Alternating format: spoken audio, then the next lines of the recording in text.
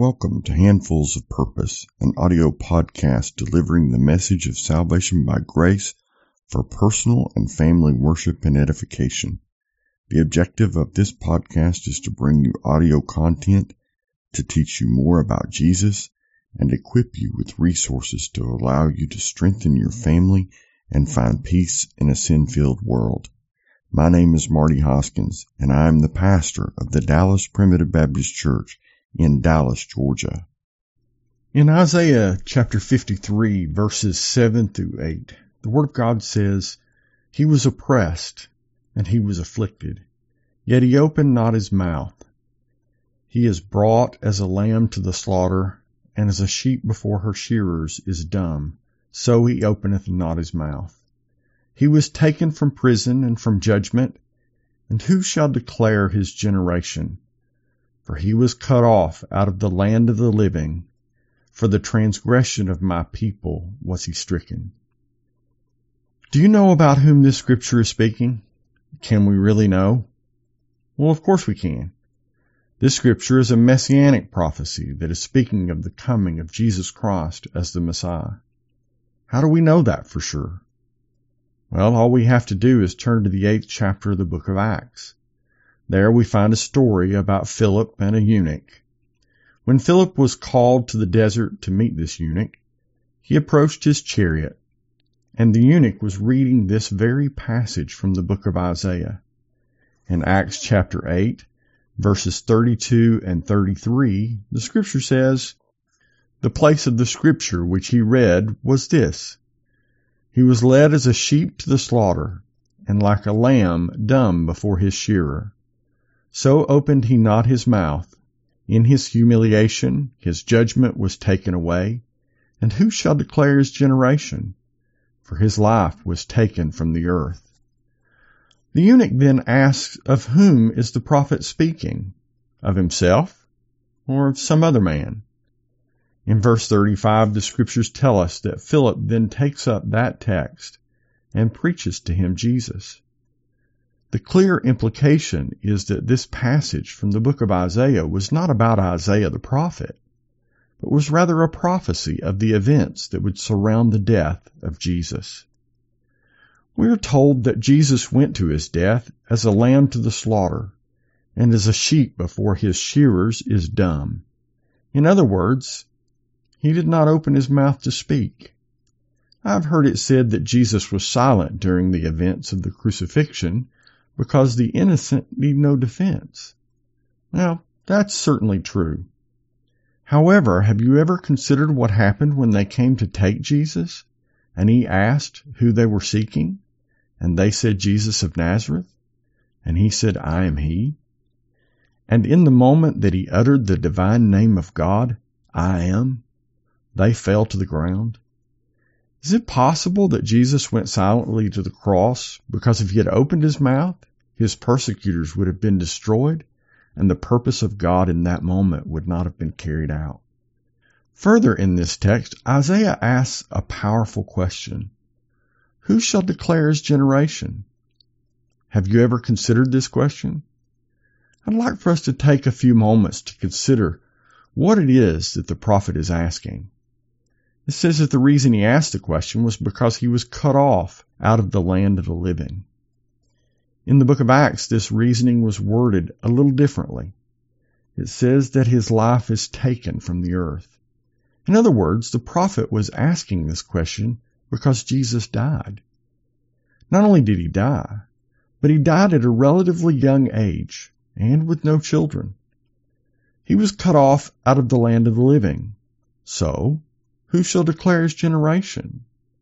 The basis of the question is that Jesus was not married and bore no natural children to carry on the family name. The question being asked is who will carry on that family name? Have you ever considered this question in light of the importance among the Jews of having a son to carry on the family name? This concept is not nearly as important today, at least in American society, as it was in that Jewish culture. Having a son in the Jewish culture was a sign of blessing, and not having any children was often viewed as judgment from God. Consider the pleadings of the young lady Hannah in the Old Testament when she pleaded and begged God for a child.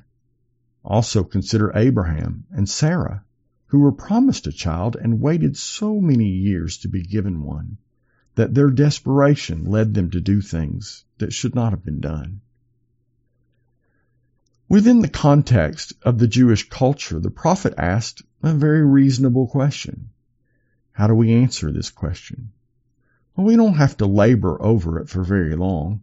If we just keep reading in Isaiah 53, we find the following recorded in verses 10 through 12.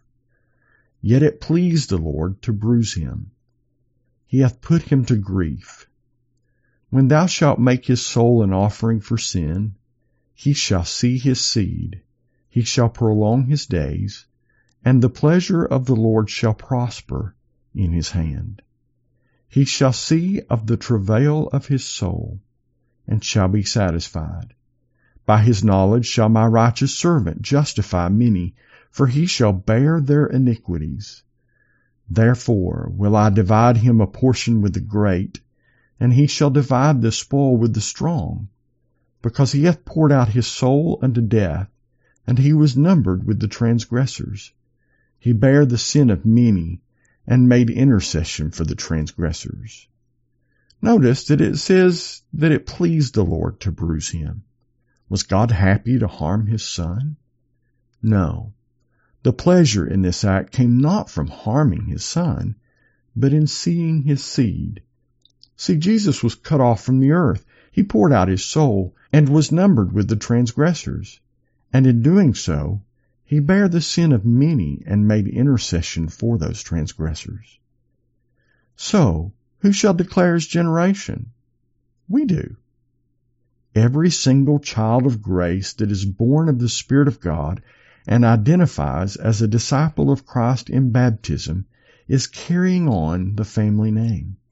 If you are one of his and believe that he is the Savior, you are declaring his generation even now as you listen to this podcast. Let us pray. Our kind and gracious and loving Heavenly Father, it's once again that we've taken some time out of our day to try to worship and honor your name, and also to show respect unto your word. Lord, we're thankful for the message of grace that you've given us. We're thankful to know that Jesus Christ was bruised for our iniquities. We're thankful to know that our Lord and Savior went to the cross willingly, without complaint, and there he died for our sins. Dear Father, we pray that you would continue to watch over us as we try to serve you, that you would continue to be with us in these days. Lord, we know that there are so many in need in our time, and Lord, we just ask that you would watch over those needs. Dear Father, we know that thou knowest better than we what people need. And Lord, we just ask that you would just continue to be with us, to watch over them. Bless us, Lord, as we try to serve you. Lord, these favors we ask in Jesus' name, and amen. And that is today's Handful of Purpose. Thank you for listening to Handfuls of Purpose. We would like to remind our listeners that podcasts, online sermons, and other virtual presentations of spiritual content are not a substitute for gathering with God's people in a local church for worship. However, these resources can be valuable additions to your growth in grace.